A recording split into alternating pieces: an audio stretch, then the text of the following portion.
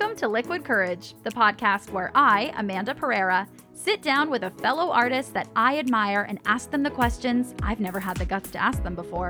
Sounds scary? Yeah, it really is. So I use a little liquid courage in the form of my guest's favorite drink. We cheers, chat, and connect as I attempt to soak up all the wisdom they have to offer. Today I sit down with Clare McConnell and we sip on some bourbon together. Clare is an actor and comedian best known for her portrayal of Effie Newsom on CBC's Murdoch Mysteries and as Klingon leader Danash on Star Trek Discovery. You may also recognize Clare from shows like American Gods, Nurses, Hudson and Rex, and Killjoys. This year, alongside the cast of Avocado Toast Season 2, Clare was nominated for Best Ensemble Cast in a Comedy at the Rio Web Festival. Clare also performed in Second City Toronto's touring company and is an alumni of the Second City main stage. So Clare is an actor, a comedian, and someone I admire immensely.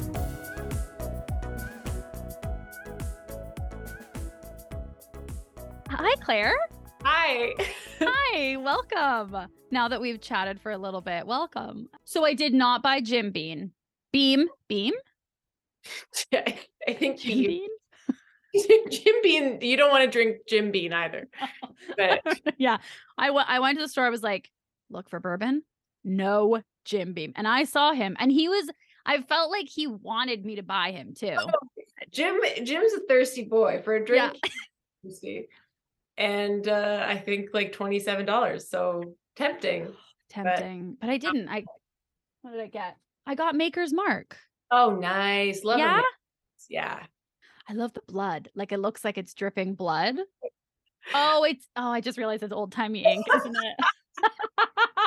Oh my God. You know what? That's so fitting because we have a star of Murdoch Mysteries here with us today. So it's so fitting that it's dripping with ink. Oh, I really thought it was dripping with blood and it was on sale. And I was like, this is cosmic whatever coming together for me. Doubly fitting because the wax is old timey and the blood is also very Murdoch. So very Murdoch. Well, and how do you like your bourbon? Do you like it neat? I have a couple. Oh, they're gone. I had a couple of ice cubes in there, but my house is so toasty, so they've fully disappeared. Okay, I have a couple little ice cubes in here too. I wasn't sure, so I was like, I like it with ice. And someone told me recently with scotch that you're supposed to put some water in and it like opens it up and lets it breathe. Okay. I know. I was like, you are so cool. So, like, all right. So I felt like maybe my Maker's Mark was like suffocating and needed some oxygen, needed to breathe. So I put some ice in it too. You reaching tears me because I feel like I keep going like this and then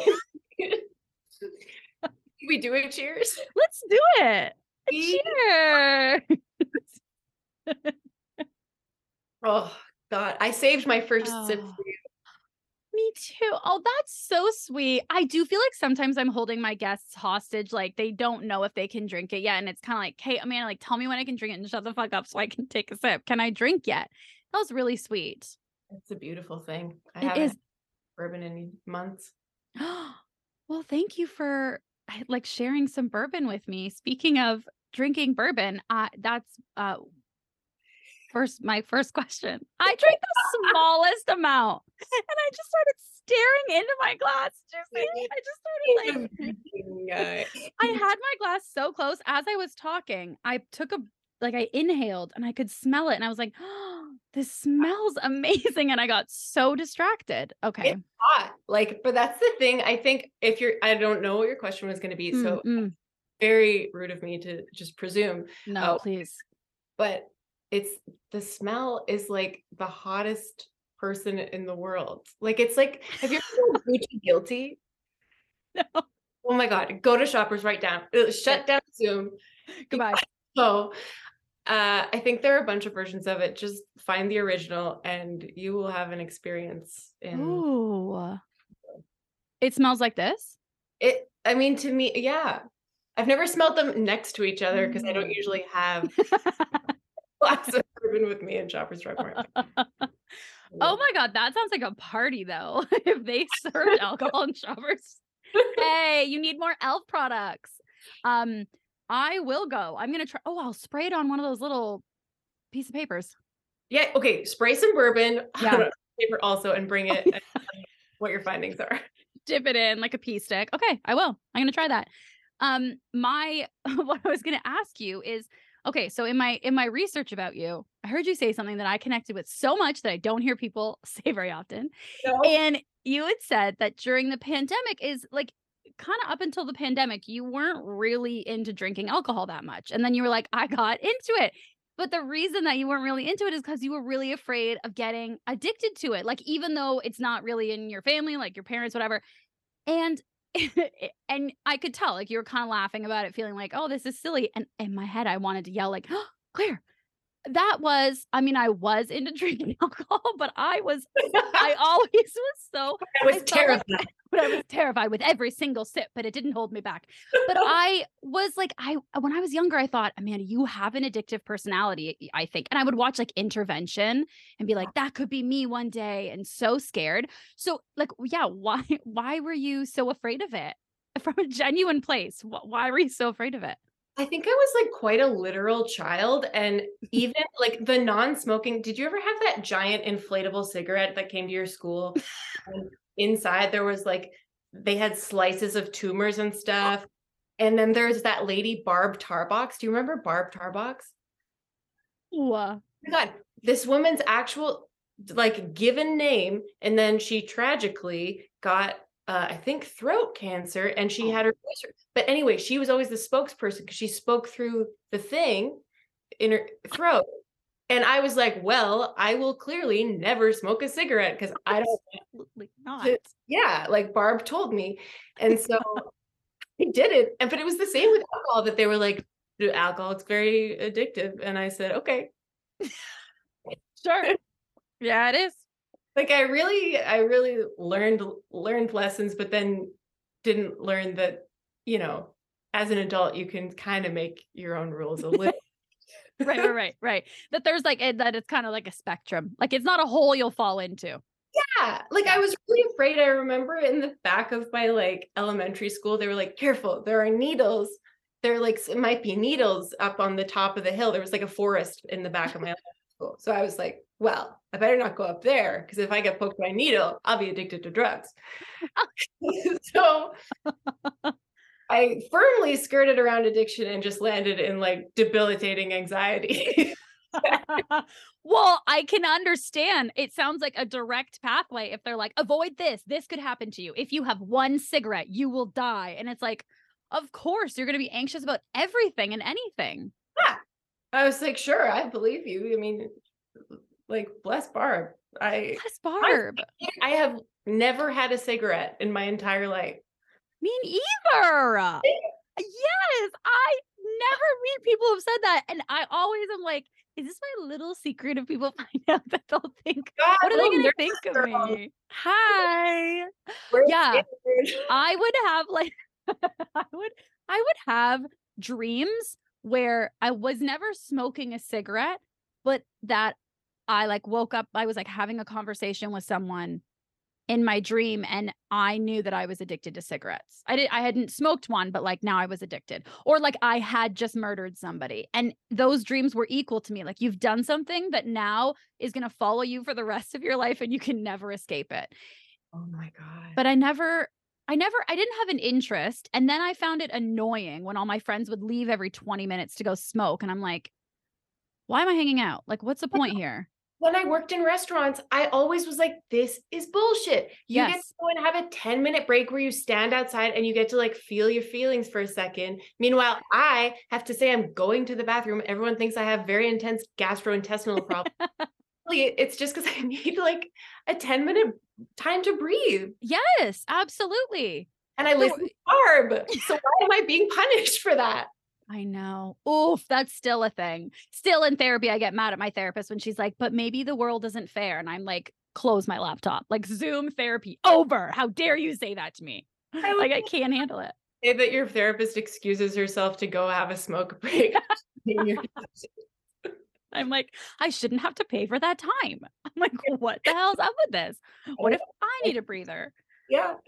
Oh my God. Yeah, I do hate that. I read somewhere, this was years ago, so it's probably not going to happen, but I read somewhere on like, I don't know, BlogTO, Narcity, whatever, that they're like, companies are going to pay non-smokers like more vacation pay or whatever to make up, or you have to work less or whatever to make up for all the time that smokers get to go out and smoke. And I'm like, cool. I don't need you to make it so they can't smoke. I would just like to be compensated for not Exactly. smoking. I feel like, were you also maybe the kind of kid, if the whole class got punished because someone was being a tool, like the level of injustice of like, we don't get to go to recess because whatever the hell they were up to that day. I really felt 100%. that during COVID though, too. It like brought out that Oh. I want to go to recess because I've been wearing my mask and I got all my boosters. Oh my God, so hard, so hard. Yeah. Where and it like the feeling of injustice with also like the just having to live with the knowledge every day that people were suffering and it was avoidable, but other people were choosing not. I Yeah. And it like it really got in the way of some relationships with people. Cuz the whole thing of like now the whole class is in trouble and this isn't fair and this is like why did you do that? All these things. Why weren't you thinking of others? Blah blah. All of that's so real. And most of the time I can be like, "Okay, well that one person, this is why," and like empathetically argue for them and get out of my like resentment and annoyance for them. But during COVID, it was real hard. I was like, I don't know. I don't know. And also now I'm like, oh, now I'm doing more work. I'm going to wear my mask. I'm going to stay inside. And I'm also going to empathize with them and argue them. What? Yeah. I'm having to do more work here. Yeah. It was a Yeah. full. Yeah. It went into full overdrive. Absolutely. Absolutely. Okay. Well, Claire, I want to ask you a bit about your career. You started out modeling as a teenager. And when I found out that you started out as a model, I was like, yeah, because like every photo that I see of you, you have such, I know you're going to hate all these compliments. And I realize I'm looking like up to the sky because I'm like, if I look at you, I'm going to see how uncomfortable you are and I'm not going to give you compliments. Come to hell. You're like, but you're so at ease and so stunning. Just drink the bourbon. And so, but like being in front of a moving camera, like for film and stuff, feels so different. I love it. Mhm. Still camera, hit me with a bus. Hate it. I'm so uncomfortable. What's a helpful way of getting more comfortable posing in front of the camera? This is not helpful actually, but can I give a fully unhelpful one, which is Yeah. What's the just least helpful? find photographers who you genuinely like, whose personalities you genuinely like. Because like there Mhm. are so many photos from back in those days where I was being shot by like various like old weird men, like not, like legitimate photographers, but there are a lot of legitimate weird old men. Yeah. And I mean, to my eye anyway, like I don't look at ease there because there's something about like the person who is witnessing you and capturing moments of you living, that like if it's done with tenderness, like my friend Christina Ruddick, who I now like, I just take pictures with her all the time. She is just a great person. And I love, like, we have a little chat and then we'll shoot a few frames and like she'll have music playing. If you ever are looking for a Toronto like portrait or headshot photographer, I don't like, there's no one better. Well, that's so good to hear because I am scheduled to do my headshots with her in January. Really? Yeah. Oh my God, you're gonna have the best time. I'm such a fan of hers, like, and I have been for a while, and then I needed new ones, and I was just so hoping she had time to do it, so but I've never met her, like, only just chatted over social media a little bit, so I'm so glad to hear that, and, like, yeah, I can't wait. And she really like, there were times in that industry where I really felt like I was trying to mimic something, which is Mm. part of your job. You're supposed to like match other, especially for catalog stuff or whatever. You you don't want to give them a brand new pose that no one's seen before. Like, but like I'm finding I hadn't shot like much kind of modelly portraity stuff in a long time, but then becoming friends with Christina and taking more pictures with her, I felt like I got to kind of reclaim the way that I wanted to be seen by a camera, because I felt like that was really, I was so young when I was 15 when I started modeling, and so much of it was just not on my terms. Mhm. And there were definitely some like unsavory experiences, and it made me feel really tense in front of the camera, even in front of like a film camera. I felt, I mean, not film, like, I mean a movie camera. What- Yeah. you know what Yeah, yeah. Like acting instead of modeling in front of a camera. Yeah, like Yeah. just sort of perceived in any way. It really affected.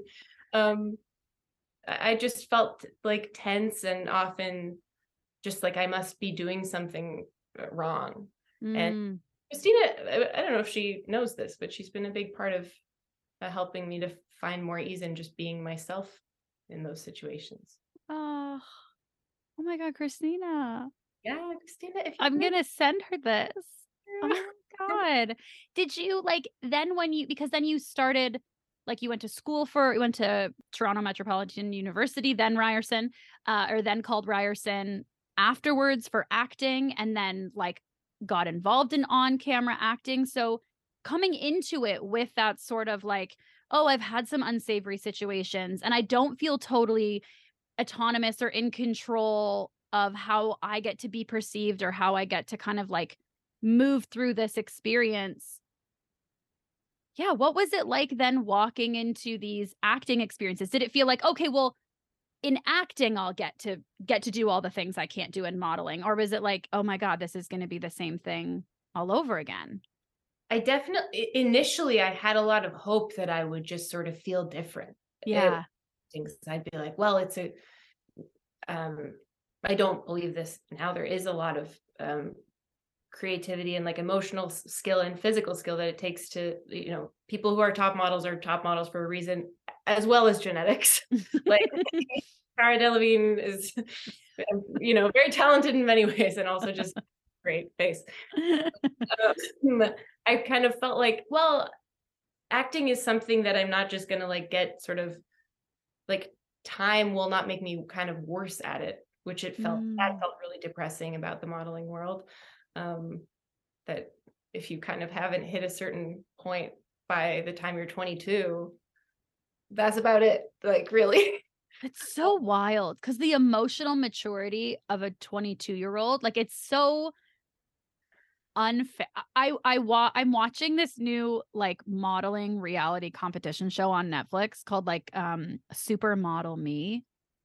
It's as awful as it sounds. But Honestly. watching it and like growing up, I loved watching America's Next Top Model. But watching it now through the eyes of like an I am now much older, some of these girls are like 17, 18, 19, 20, and it's like, "Oh, she's old. She's older for this at 20." And I'm thinking, "What? She is a baby." And they're like, "You have to know who you are and how you come across." And I'm like, "I don't know those things. How is this expected of like teenagers to do this?" And you're also being asked to give someone, usually in my case, I'd say comfortably like 90% of the photographers or creative directors who I got to work with were men. Mm, So you are being asked to show them a kind of woman that they want to see on camera, or that they like, their version of natural is like so far from the truth. mhm, And I think like when I did start to act more on camera and everything, unfortunately, like that that followed. And I remember feeling really disappointed after like some of my first gigs, when I was like, oh, that feeling was still there. Like my heart was going nuts, just like pounding, and mm, I felt sweaty, and I felt really like just conscious of not being the right kind of woman mm, somehow, and not knowing though like what that was, and that there must be some, even in acting classes that were all led by not all of them in theater school, but like the on camera ones that I started taking were all like older men who are critiquing you based on like their dream woman from the 80s, who was written by a man. Like, and I felt like, oh, there's actually something missing in me. And I guess I don't know how to play this like strong female lead. I guess Mhm. I just am not meant to do that. And it's only in the last few years that I've gotten to work with more people who I think have maybe a more three-dimensional sense of like what makes a great character, never mind Mm, whatever a yeah. strong female lead means. Yeah. Whatever exactly. Again, through just, I think mostly male gaze, because I don't, I don't know, but I don't think many women are writing it and describing their lead characters as strong female leads. I don't think that's what we're using as descriptors. And so often, like it, you're being asked to authentically inhabit some like these. Oh God, what a wanky sentence. Here we go. You're being asked to authentically inhabit a paradox. How is that? I love it. I'm with you. I'm with you. Yeah, I felt really good about it. Um, like where half of it is just kind of being a guy, like Mm. being, you know, representing a ton of male characteristics and at the same time embodying like all this softness and sort of sex and virginity at the same time. Like, And within that paradox feels very much like it feels very constrictive. It feels very rigid of like, okay, she's supposed to be sexy, but don't be sexual. Like even some like voice acting auditions where it's like, okay, but bring out the sensuality of it, not the sexuality of it. voice acting, I think, as a woman, in my experience, has been 99% like sound like you're about to have an orgasm. Like it's talk about the Tim Hortons summer menu and sound like it's like, oof, you're on the edge. And those are the ones that I get callbacks for, where I'm like, the new Tim Horton, like it's Oh so god, Claire, you're so good at edging. Is this a new special skill? Should you add this? Oh my god, yeah. I'm loving this. It is actually, I find it really interesting with voice acting and actually in on-camera acting. You know how you said that when you were modeling, you had that kind of feeling like, "Oh, I'm not able to kind of just be like authentically free myself. Like I'm not in control here," sort of things. I'm putting so many words in your mouth. And then when you were looking at to on-camera acting, you thought, "Okay, like I have the hope there." I felt a little similar with on-camera acting in terms of I felt very limited to how other people perceive and experience my physical appearance. Like I just kept feeling like, "Oh man, but I am those things, but they don't see me that way. So I won't get to be that way." And I thought, "Oh, voice will be free." And then I get into voice acting and I personally, I mean, I love it. I do feel some of that freedom for sure. But it's just interesting that like, oh, I fully underestimated that now it's just my voice is the thing that people are experiencing and imagining. Like, I don't know why I thought it would be so different. Yeah. Um, yeah, but it's kind of a mind fuck sometimes when you get enough feedback that you kind of get to see a warped version of like how other people perceive you. It is warped because it's in the industry, but it's kind of mind fucky. Feel like what I'm unlearning now is whoa, cool throat bubble. I had a gym teacher who had a throat bubble the entire time I knew him for 4 years, Mr. Jesse.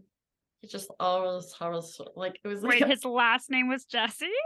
yeah. What was his first name? Jesse? I never knew. He never told us. Mystery. I hope it was Jesse. Do you think? Jesse. Yeah, that's what I hope. I hope his parents were like, "Let's fuck it. Let's just do it. See what happens." Fuck him over. Honestly, parents just doing it as a bit. For his whole life, it's just a bit. And you're like, "That's why you have a frog in your throat because you Man, hate us." wait, what was it? Oh, what are you unlearning? You were saying, Oh, God, yes. what am I? At the moment, I'm really learning to unlearn some bullshit. I was gonna. Honestly, I feel like I am unlearning more than I'm learning, or that I need to unlearn more than I'm learning. Maybe I Um, can't learn it because I can't. remember what it was. Okay, well, let me ask you about working at Second City. You were in touring company and Yeah. main stage and understudying main, just all the things. And this might be incorrect, so I want to check with you in my research. So when you went into it, I know you had a ton of experience in improv when you were auditioning for Second City. You've been doing improv for a long time. Some experience. Yeah. It wasn't like, "Oh, I took one class." Like, you did it in theater school, you did it in high school. Your first professional comedy show was with Colin Mockery, when you were, like, teenager. Like, you did some shit. You did some stuff. And, I believe that you had mentioned that, like, the writing sketch part was newer to you, or, like, the Yeah. writing comedy part. Yeah.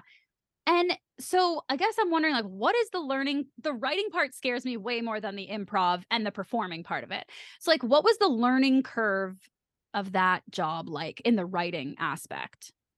Well, I feel like I couldn't have stumbled into a better building, like Mm, being more comfortable with improv, but wanting to write things because that, that's literally their process, and they don't even like. I remember doing main stage that certain people who came from more of a writing background and really strong writers got frustrated sometimes because they're like, can I just bring in a sketch? Like, can we just do the thing I wrote and it's gonna get laughs? And sometimes, there was room for that, but for the most part, they're really faithful to the process that's built like so many really memorable, great shows, which mhm, I think is admirable. Like, mhm, it's the signature of that place, and um, it's a really scary and satisfying way to create. mhm. What I tell myself is like, okay, well, a lot of the things that they write start out as improv, so that's helpful. And what was your like what was your relationship to writing when you first started out in Tourco, or even in on main stage? Like, were you like, let's just get at this shit and it's not tied to my own identity? Were you like, oh, I'm so insecure, I only want to share things that are funny? Where were you at? Absolutely. Oh my God. I wish I could say like, yeah, it wouldn't have affected my ego at all if I didn't succeed. I no, I was really nervous, and I remember a particular night, like I had written things for Tourco shows before, but like main stage, you're writing a fully original show. And I remember one night early in process, I took a scene out for a second run, and it had done pretty well the first time. And I went out, and it just Mm. bombed. Like, it was like, not even honestly. I will take crickets any day over a like, huh, like that Oh, hurt my soul. or death to me. I'm like, please, like, just silence. Just Silence shut up. Yeah. circles all the way back around to being like some kind of delirious, like, thing, which I kind of can enjoy. But man, I went backstage and I just like, I crashed so hard and I was Mm. so upset with myself. And then the great thing and the hard thing about that gig is you're back in the next day and Mm. you're putting new stuff in the show and you do an improv set after, no matter how you feel. Mm. And that really built, I don't know, I hesitate to call it confidence. Maybe I will though. Like, I guess like knowing that no matter what's going on, no matter how I feel before I'm about to perform, I can do my job. And I really am like very grateful to that place for teaching me that, because it's like having a gig with that many, you're just doing rep after rep after rep. And Mhm. one day you come in and you've gotten like terrible personal news, and another day like just bombed an audition that you really wanted or whatever.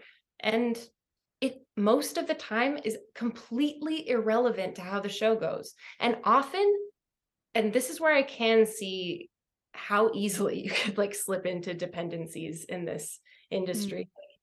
The nights where I came in feeling kind of messed up and something was going on, and I was like, I don't want to go out there and do this. Like, this is bullshit. Not the gig, but like something in my life that was happening, Mhm. bugging me. And those were consistently the best shows. It was like kind of depressing, but at the same time, it was like, you never know what your what your superpower is and what people, like we were saying before, like what people find interesting about you. Mm-hmm. Impossible to know that. And so it helped me to know that like even the things that I might think are like sad or sort of ugly that are going on inside, I'm not the one to judge whether that's like worthy of watching. Mm-hmm.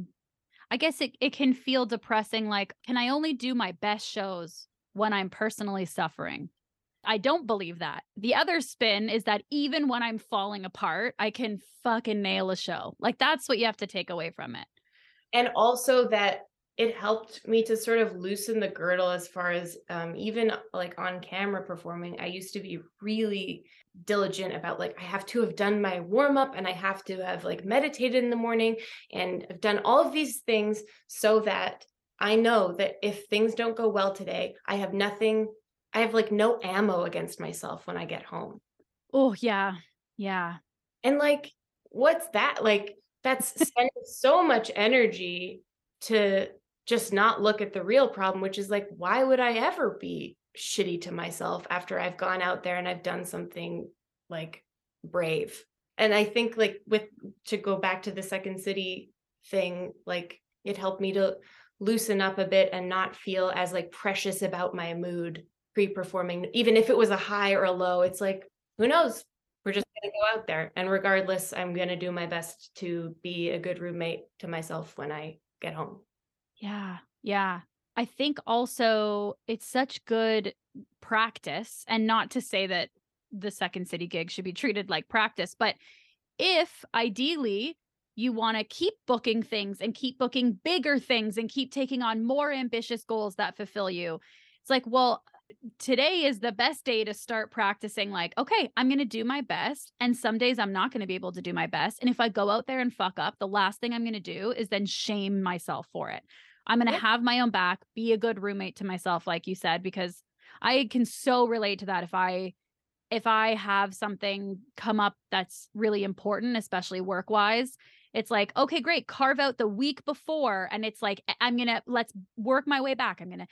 Everything, groceries, make sure I have this. Okay, I have to cancel the personal plan. I'm going to have to put in, when do I need to be memorized by so that then I can start.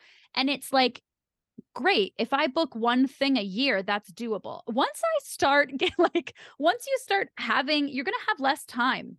And also it's so rigid, because it's like, you have to give yourself more credit that if one of those, if you can do all those things, great. If one of the Jenga blocks is out, like, you're going to be fine. You're not going to fall apart. Like totally. And if you find pleasure in those routines, and like some of them I do find pleasure in, but they're optional now. Yeah. And I do it for pleasure. I don't do it because I'm scared. I mean, that's the goal. Like sometimes that fear slips in. Like I just did a gig recently that I like wanted to do I always want to do a great job, but like specifically, it felt like I felt really lucky to have this opportunity. And I noticed myself like slipping into that kind of like monkhood before, and going to bed like at weirdly early times and like drinking so much water. And I was like, okay, that's fine. If you're playing a monk, or B, if it's actually feeling fun, but it wasn't. It was feeling like, oh my God, I have to like I have to make sure that I don't give myself any weapons. Mm-hmm. No, I mean that in the metaphorical, emotional, abstract. Yeah. Yeah. But it turned out, I mean, I still caught myself sort of compulsively doing that throughout the week a bit, but was able to know that I was doing it at least, I guess. That's the win. See, like, it's meta, but even there, it's like, oh, I wanted to be able to conquer this perfectionism in a perfect way. And it's like, okay, you didn't get to conquer it 100%, but you attempted and you did it and you noticed it. Great. That's all you can expect of yourself. We got to give ourselves more pats on the back than like, It's so funny that you use the word weapon because I would, with I don't know why my therapist is coming up so much right now, but with my therapist, I kept mentioning like I don't want to give myself any ammo. I don't want to give them ammo. And there was a certain point where she's like, "Can you explain what you mean by ammo? You keep saying ammo, and like, what do you mean?" And I had to be like, "Oh, this isn't just something everybody does. Okay, let me explain what I mean here. Like, yeah, just something I'm going to hold against myself and be like, look, you made that mistake and like this fell apart and it's because of you and because of you and all the yous are me, you know. Yeah, Yeah. it's like You know, I heard that it's because of me, and I'm so sorry that I yeah. did that. Claire, we've never hung out before and all the mistakes that I made because I didn't meditate before all the things is because of you. And that's why I brought you here today. It's an intervention episode. Oh no. It's just all the things you hate. It's compliments, it's addiction, it's like all the biggest fears. All that for my really been gatekeeping. Yeah. I'm so sorry to everyone I've hurt. Just an hour of that. Coming into projects with that outlook or that pressure on yourself, I can't imagine what it was like then when you were walking onto set or like into work for Star Trek because it's such like the whole Star Trek universe, everything is such a like an institution. Just that on itself, even if I had the most healthy, secure confidence, I would be shitting my pants. So like what was it like for that first day or just like going to work on Star Trek and trying to show up in a way that makes yourself proud but not be perfect and shame yourself? Like how do you do that? Looking back now, I guess I don't know how many years ago it was now, but it was the second gig I booked and the first TV gig I booked. So I think I was I was in the early days of even understanding that like that kind of control and like the really intense sort of and things. Like I didn't really even know what the root of that was. All I could tell myself at that time, I would be like, well, it means that I care. And like, that's a good thing, Mm. which is like the first level. Yeah, which is true. True. However, it's like you go, For sure, but it's still justifying like yeah. my little bully. Yeah, just like going into that job, how do you curve those nerves? How do you get on set and actually like it's like the job you want so bad and then you get there. I think it's very hard for your brain to catch up with with reality. Like, oh, I'm actually here. I'm actually supposed to do this now. I'm on set. Oh my God, this looks like what it does on TV. Like, how the fuck am I going to do this? And it's your first on-camera job, your second professional job. That is a huge amount of pressure for you. I was like, I didn't know what back to ones meant. Like I remember learning on that being like, oh, where's everyone going? All chatting after the scene. But like I think something that was in my favor, which might not have seemed like it was at the time, but is the fact that it was so intense on every front. Like it's Star Trek, it's this institution. You're in full face prosthetics, which after a certain amount of time do become painful. I wasn't speaking English. I had to learn Klingon with a Klingon coach. And then when I finally got to set, they had these teeth, which they had made, which I still have. I took them to quote practice with and then just never. You're like, quote, go on dates with. Yeah. Expose, you read my police report. But like sometimes when there's just so much stuff to contend with, it was like I didn't even have time.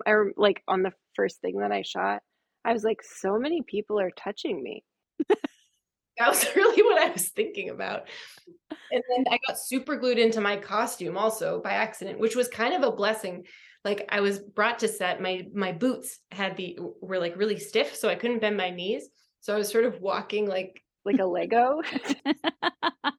And then they were trying to fix my belt and someone did this quick fix and they were calling for me on set. And I tried to stand up straight and we realized that she'd fully super glued my belt like to my skin, to like my upper torso.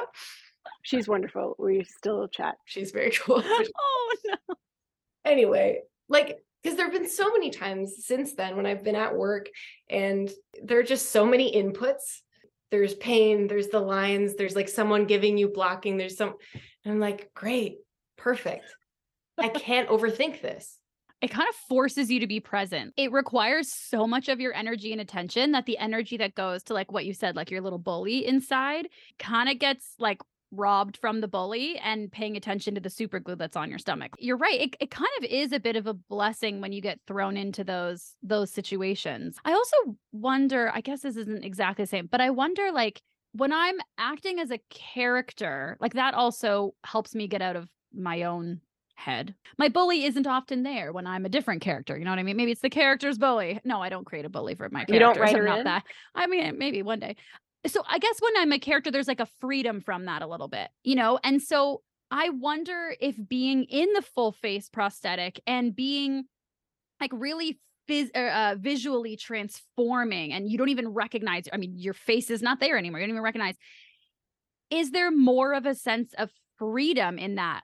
Totally. In a way, it felt like doing improv Because you have that total freedom of being like, sure, like I might not get cast as like a 105-year-old wizard, but right now that's what the scene requires. and that's who I'll play to the best of my ability. And yeah, there was such freedom, and I really loved like the process of getting it applied. I found it. I'd love to do more work like that. Because it's so liberating also to be like put in this monster gear. And I got my throat bubble back. Oh my God, Jessie, get out of here. Jessie, come on. Jessie. I haven't had bourbon in a while. We might. This was a deep pour. And I don't think I realized because the glass is opaque. Okay. Oh, I do remember. Okay. You were saying there's such a freedom in being with the mask and you would like to do more of it and you loved getting the prosthetics being put on, like getting the makeup put on. Yeah. I feel this with almost every gig I've ever done, but looking back and watching, like when I was looking for something for my reel and that, and there isn't really like, I really just popped in and said like 3 lines over the course of 3 episodes and very, very lucky to have gotten to do so. I really wish that I had given myself more freedom to just do the fun thing. I think that's been my like eternal lesson in when I do sift through old work, usually to find something for some kind of reel, not just being a psycho. I'm like, oh, I remember wanting to do something there and not doing it because I was afraid of like matching continuity or wasting a take, or man, it seems like everyone wants to go on, move on to the next scene. We've been here for a while. Like, I think there's an importance to like being aware of the people around you and when it's time to take a risk and maybe when it's time to just match when it's 3 a.m. and everyone wants to go home, but letting myself, I mean, giving myself one take to like do the thing I want to do. And if it's not great, okay. Like there are so many other takes that are unusable because there was a weird light or something. Yeah. Sometimes I can be the weird light. Yeah. If they get one, you get one. Yeah. Totally. And I always fear regretting doing something, like making a choice, saying something, doing something. But when I really think back, and not just myself, like other people, so often it's more that you regret not doing something than doing something, you know, or you regret it deeper. Like I regret deeper that I wanted to do something and I didn't versus I wanted to and I did it and then I regret it. Maybe I'm like, oh, was that too much? Oh, I'm embarrassed, but I'm not regretting it. I'm not feeling like I've betrayed myself and silenced myself and told myself you're stupid, we're not doing that, and like bullied myself, you know? You nailed it. That's exactly it. And I think like to like use that to zoom out also. Anytime I've had to make a big like career or life decision, it's always like the answer has always been what's the path where like I can't imagine what the next 5 years would be like if I did this part or if I took this path. For like leaving theater school to go and do Second City. It's like, oh, I know what the next few years will be like if I stay in theater school, but following that little voice, even if things don't turn out like perfectly every time, or even if you do kind of give them a take that's unusable for whatever reason, it's not like I'd be like, I need to try a British accent for this take. Right. No, you're not like ripping off the prosthetic and like burning it on fire. Like you're like, oh, Damn, maybe that would have I'll been say so cool. Oh, shit, I should have done that. no.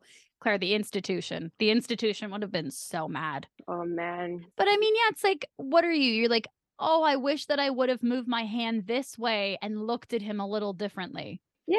Like when you really say it out loud, or if a friend said, I wanted to try this thing, you're not gonna be like, wow, are you crazy? That's out of left field. You would have been like, yeah, maybe that would have been interesting. Let's try. You know? I had such a good chat with my friend Frankie the other day. Frankie Filiomeni, he's got an EP coming up very soon. He's very talented. But he and I were talking about our dreams, and I was like, okay, we were just on a walk, and I was like, tell me like one of your wildest career dreams. And he did. And I was like, well, that's gonna happen like next year. Like And not even just like in a being a good friend way. Like I was like, that's the biggest one. Like, what do you mean? and then he was Bigger like, well, for screw you, like your turn. And then I told him one of mine, and he was like, well, duh. Like we both kind of It's like that, like when you say out loud what you wanted to do in that moment. Yeah. Like, I wish I kind of raised my voice when I said that line. Like, yeah, maybe you should have, because that was what was in your gut. Like, it wasn't that big of a swing. It really was. It was, yeah. For me, like saying it out loud to somebody, to myself, or writing it down, because I find when it's in the echo chamber of just my brain, it seems so much crazier or so much bigger, so much out of reach. And if I just write it down or if I say it to somebody, yeah, that reaction like you and Frankie had to each other of like, wait, but that's it? Like dream a little bigger. Like go further, you know? What happens when you get that? You have nothing else? Like, yeah, you fool. Yeah. You absolute loser. Dream bigger. dream bigger, loser. God, you're already so accomplished. That's so within your grasp. yeah. I want to say grasp and reach. That was what happened there. Grasp. It's interesting that you say this though, because when I was researching you, I was kind of blown away by your ability to like listen to that little voice and just take risks. I know, just put the cup in front of your face and hide. But truly, like leaving school early, like after only 2 years to go to Second City, leaving Second City, like making these choices where someone like me, might stay at Second City till they're like, we're getting a restraining order, get out. Or like, you know what I mean? Or even like, I learned that at 18, you did a solo trip to Europe. Like, where is this like boldness? Where is this confidence? Where does that come from in you? That's just like, I want to do this thing and I believe that therefore I can do it. Or at least I'm going to go after it. I think like you, what you're saying earlier, like I'm so afraid of regretting anything. And it feels, I don't know, not to get like too dark, but I feel like I've had a lot of reminders quite early in my life that you have no idea how much time you're gonna get. Which is like, I don't know, what am I saying? Like live every day to its full. I'm genuinely very, very lucky I'm here. and Mm-hmm. I think I try when I can to let that guide my decisions. I think that's a healthy use of fear. You know how we're like, oh, we're so afraid that we're going to have ammo against ourselves. I'm a little bit of a math girl. Like on a bell curve, it's like if you don't have enough, you're not going to do anything. If you have too much, you're going to be fucked. But right in the middle, a little bit of stress is good. A little bit is of that what fear a bell is curve good. is? Yeah. Oh, I never took math 30. You know what I just realized? I don't think that is a bell curve. No. Wait. Performance would be horrible. Oh, no, it is. If it's a graph of performance and stress. Okay, listeners. Performance is going to be on the y-axis, which is the vertical one. And then stress level, I don't know which is which, but basically picture a bell. It's an upside down U. Yeah. I'm picturing that bell. And like at the bottom where the tip, or on the left side when the tip is at the bottom, I can't even talk. I've had a little bit of bourbon. Then like your performance is low. Your performance sucks because you have too much stress. But then your performance gets better. I am doubting myself so hard. But I do know. Listen, shut up with the graph. There's no more graph. No, There's I bell. love the graph. The graph. I was Okay. just starting to know to learn. Okay. And I want to teach you so hard. Like, I want to be Mr. Jesse. And I'm just like, am I saying this right? I literally can hear my partner who has had no bourbon. And I'm almost like, is this a bell curve? Okay. Performance is low when stress is low. Yeah. Oh, yeah. If you have no stress at the beginning, then your performance is low and it sucks. As stress increases, you go up the bell, your performance gets better. But then once the stress gets even more, we're on the x-axis, keep going to the right, then your performance is going to go down. Why is my bell curve like I'm giving a hand job? Wow. It's Yeah. a little girthy, and I'm drawing it like with a big marker. Just like edging. You haven't gotten near the, No, the- I'm metaphorically edging around my face, and we're not. you better not, especially if you're doing voice, you gotta, that's what we've learned. That's what we've learned. It's all in a bell curve. Basically, I think that is a healthy version of fear, is what I'm trying to say. Definitely. I think I wouldn't have known what you meant unless we did the graph. Unless you had this whole situation. Yeah. Oh, I God. also learned something to try with a partner at some point. So that's really exciting. Just sort of circle your head with it. Just kind of.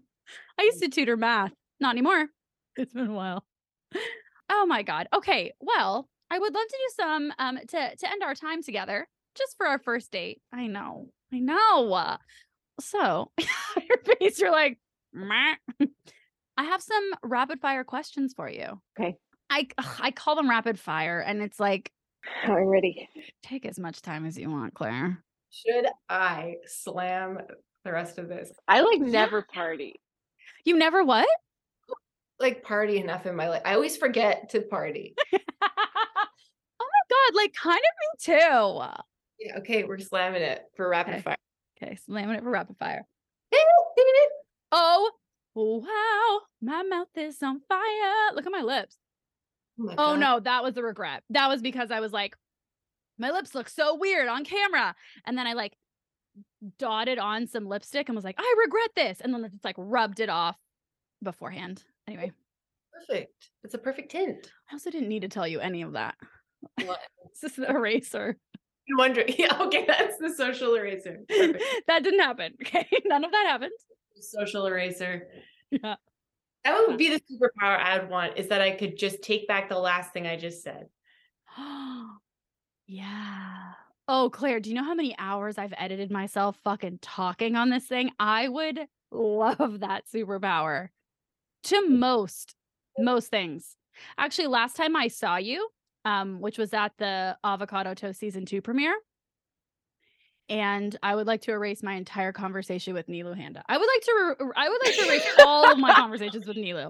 I think Nilu is so wonderful, and I'm always a fucking weirdo in front. I can't. I don't know what's wrong with me. Sure, Nilu loves you. She's lovely. Oh, I don't know if she loves me. She's lovely though. She's been nothing but kind and wonderful and generous to me. But I don't know what it is. I think she's so cool. I constantly, when you float above your body, I've never had a conversation with her where I'm in my body. I'm always floating above, being like, shut up. Just walk away. It's over. It's okay. You don't have to keep it going. And I do. That voice, and you know what I catch myself doing in those situations is I end up, something I'm trying to work on is not being like, here's everything that ever happened to me that was weird or sad. Whenever I'm like, I want you, it's something I want to create a bond. It's always with someone who I deeply respect. And then I'm like, I want you to know that you're safe with me. So here's everything weird I've ever thought or anything sad that I've ever to give them permission to show up as their full self. Yeah. I guess. I feel like I'm going to realize in a few years that's not what it's about, but no, I feel you. Actually, after the premiere with Susan, it's all coming full circle. With Susan Wasick, went to Comedy Bar, ran into you at Comedy Bar. You had that gorgeous blazer that I have since bought a copy of, and I think of you every time. It's not as cool, and it's not like a cool vintage one, but I think of you like every time I wear it, which just made me so weird, but I do. I'm like, oh my God, I hope I run into Claire today. That was my dad's in the 80s. So full cred to Trevor McConnell for that one. I loved it. And that was a conversation where during I was like, oh my God, I'm talking to Claire. Like, this is so great. And truly, and I was like, okay, I actively, because it was right after the Nilu interaction, which like to everyone else watching, it was just a normal interaction, small talk and like lovely, whatever it left. To me, I was like, why did you do that every time? And then at Comedy Bar, I was like, okay, Mandy, you're going to learn from this. So we're going to have this conversation with Claire. And good job. You're being yourself. You're not being too much. You don't need to compensate. And then just know when it's over and let her leave. Don't loop her in. And I came up to you. I wanted to talk to you. Okay, but we're all a little delusional. And so I didn't clock that. Oh That's very cute. Oh, that's cute. You want to talk to me? Okay. No, I backed the bourbon and now I'm realizing I'm going to get too sentimental. I'm going to be like, oh. We're going to end up crying. Yeah, not rapid fire. God, rapid fire. Okay, rapid fire. We're back. Here we go. Rapid fire number 1. You often act in shows that are either set in the past or that are futuristic. Would you say that you're an old soul or ahead of your time? I'd say I'm I'd say thank you for having me on these shows, and I don't know what I'd do without you guys. I'm trying. Or maybe you feel like you're exactly where you're supposed to be. Can we start the rapid round again? Yep, starting over. Rapid fire, number 1. Do you want me to skip that question? For some reason, it's breaking my brain. Okay, we're skipping it. We're skipping it. Monica Geller hat on. I'm ready. I'm adapting. Rapid fire number 1. Do. It's like in Who Wants to Be a Millionaire. Do you prefer improv auditions or scripted auditions? What do you feel more comfortable? For an audition, scripted. Scripted. Love it. Okay. In 2019, you were on Family Feud Canada with the cast of Murdoch Mysteries, and you got to compete in the lightning round. And when you were asked, name a word to describe cold weather, you said, bad. So Claire, 3 years later, name a word to describe cold weather. I'm so sorry to my whole country for letting you guys down. And frigid. That's perfect. I've really replayed that moment so many times in my head, and frigid would have been the thing in that moment. Is all I could think was shitty, and I was like, don't say shitty on CBC. Yeah. And then I saw it. Then that's, you know what though? Like, spoiler alert, you guys got it. oh my God, we really did. Who cares? And you created a wonderful moment of entertainment. Yep. So couldn't have written it better. I'm glad you said bad instead of frigid. Truly. So, and yeah, ding, ding, ding. Frigid. It was the number 1 answer. thank you. Welcome. You love old abandoned buildings. What is your favorite abandoned building around the world? All around the whole world, Or your neighborhood, whatever's easier. Like whatever you want. Saw my eyes starting to cross. I have a very fond memory of the summer that I discovered the old log ride at Ontario Place and started climbing around in there. It's so fun. If you haven't been, go before they turn it into a very scary, like, White Lotus spa, which is apparently John Tory's plan. Right. I just finished the season finale today also of that. Do you watch that show? I haven't seen this season yet, but Jennifer Coolidge, my favorite girl in the world. Oh, I know. Listen, there's so much. I hate how I sound right now, and I don't care. It's a true statement. There's so much good TV these days. I can't keep up. That's how I truly feel, though. So much. There's so much fabulous television programs that it's okay. It's not, yeah. And I mean, I prioritize all the reality TV. So what am I going to do with my life? I mean, myself. What am I going to do with my life? Okay. On Star Trek Discovery, you played a Klingon. Do you remember any Klingon that you could share with us? Shut up. That was so cool. What does that mean? Do you know what it means? I think that one was like, oh God, I'm going to get, the Klingons are going to be so mad at me.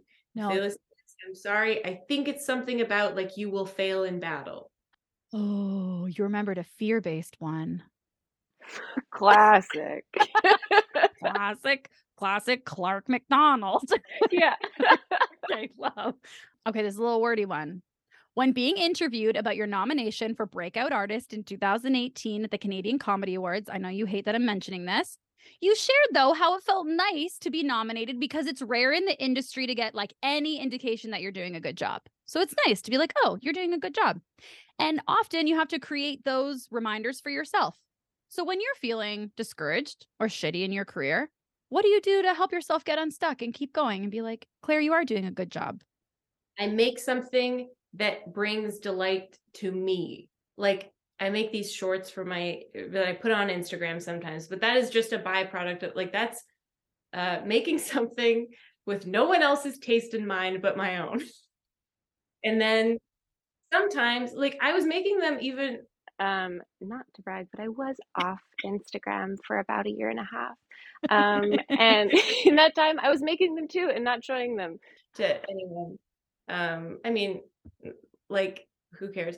But make something that is completely like for me, and then having people like positively respond to it is the most creatively satisfying thing that I feel like I get to do. Wow, you saying that made me realize I don't know the last time that I created something with only my taste in mind. It's hard to do. like I Yeah. still catch myself even making those being like, oh, I don't know, like imagining a certain person watching it and being like, would they think it's funny? And I'm like, who cares? Yeah, but like what an amazing goal of I'm only like in making the actual thing. It's only my taste that matters. And as long as I think this is funny or I think this is heartwarming or I think this is whatever, that's it. That's the whole journey here is it's all for me. And then if you post it and you share it and people like it, great. Maybe you don't even post it. Maybe you whatever. But ooh, thank you for that, Claire. That hit me. Like, also making things that you don't like need your group of like whoever follows you or your peers, or like just making something and leaving it alone, letting it be complete. I love the things you've created. When I was researching you, I was showing them all your impressions of everybody being late to lunch or you being late to lunch for all the celebrities. So good. I mean, anyway, I know you hate this. Okay. All the self-taping during the pandemic, all of it. You know what? It's fine. This is on recording, so you can listen back and then you can absorb the compliments in your own time. Okay. Thank Okay. you. I think you're wonderful. Maybe when I send you I'll send you a special version of the episode. And in the end, it's just me going, hi, Claire. I think you're great. And it's just all of those. Compliment ASMR. Yeah. Okay. So how I like to end off the episodes is I'm trying to get better at asking for what I want and like putting it out there. For so long, I'm like, well, people will just know and they'll just read my mind and I don't want to ask and I feel icky. And then you feel bummed when no one's asking and you're like, well, they don't know you want to be asked. Okay. So I like to end it by asking my guest, what is something that you would want to put out in the universe, you'd want to manifest to try and make happen? Maybe there's something that you want and someone listening could give it to you. It could be personal, it could be professional, it could be whatever. What's something you'd like to do more of or try or? I want to play a monster in a Guillermo del Toro movie. Yes. Oh. Yeah, that's just a career bucket list thing. Oh my God, I love that. See, that is the specific. Frankie would be proud of that goal. Yeah. It's specific, it's ambitious, it's like perfect. That is, oh, I love that. I love that. And didn't you work with oh, I'm forgetting their name now on Star Trek Discovery? They played like the monster from Shape of Water. Yeah, we didn't do scenes together, but we got to hang out a few times, and like he's so funny because he's like terrifying in costume, Yeah. and he was in these huge lifts. Like he has these hooves that are also like 8-inch heels, and he's walking towards me, and I was so intimidated. And then he's like, oh, "You're just like me!" Like he's like the softest, sweetest man. Oh. Yeah, I would love to do something with the two of them. Why don't I put that out there? Yeah, great. Dream bigger, Claire. Add him in there. Okay, I will. Oh, well, thank you so much for chatting with me tonight and sharing your love of bourbon with me. It was so nice to get to know you, and I can't wait for our second date. Oh my God, me too. Thank you for like having this little party with me. I feel like so lucky to have been one of your esteemed guests. Oh my God. Well, Claire, when I saw you, however, long ago, when I was working casting, and I think you came in to work as a reader yeah. And I remember mentioning that I wanted to do this podcast. This was before COVID. And I remember chatting with you, being like, I really want to do it. And I left our conversation feeling, first of all, you were so present. I was like, wow, I really felt like she wanted to hear me, and I felt like connected. And I walked away feeling really inspired. Like, you were there was a few people that I've talked about this project with that I really reflected back on afterwards, when I was like, I don't know if I should do it. I don't know. And so that was one of the conversations that was like, no, this was some fuel helping to push me in. So you were always a guest that I would love to have. And now you're my finale episode for season 3. Really? Oh my Yeah. God, congratulations. Well, and also you were saying earlier, like, I don't know when the last time that I made a thing that's like to my taste, but like this was a dream of Yours, and you've made it come true, and it's like hugely successful. So Oh, wow. congratulations. I just want to put a cup in front of my face. Thank you. You're right. This is to my taste. You're right. And I feel very protective of it. I'm like, you're right. It's hard to make those things. And I'm saying it while I'm in one of them. So you're right. Thank you for that reminder. When was the last time I made something that I just loved? It was just like for me and my heart. Ugh, this isn't it. Ew. God. Oh my God.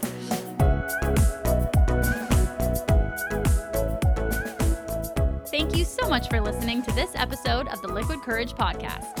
If you like what you heard and you're looking to support the show, here's a few ways you can help. You can leave the show a 5-star rating and review on Apple Podcasts, or you can follow the show on Instagram and TikTok at Liquid Courage Podcast. Or, and best of all, you can tell a friend about the show.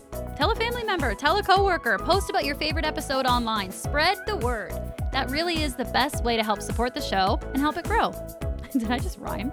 Okay, until the next episode, cheers.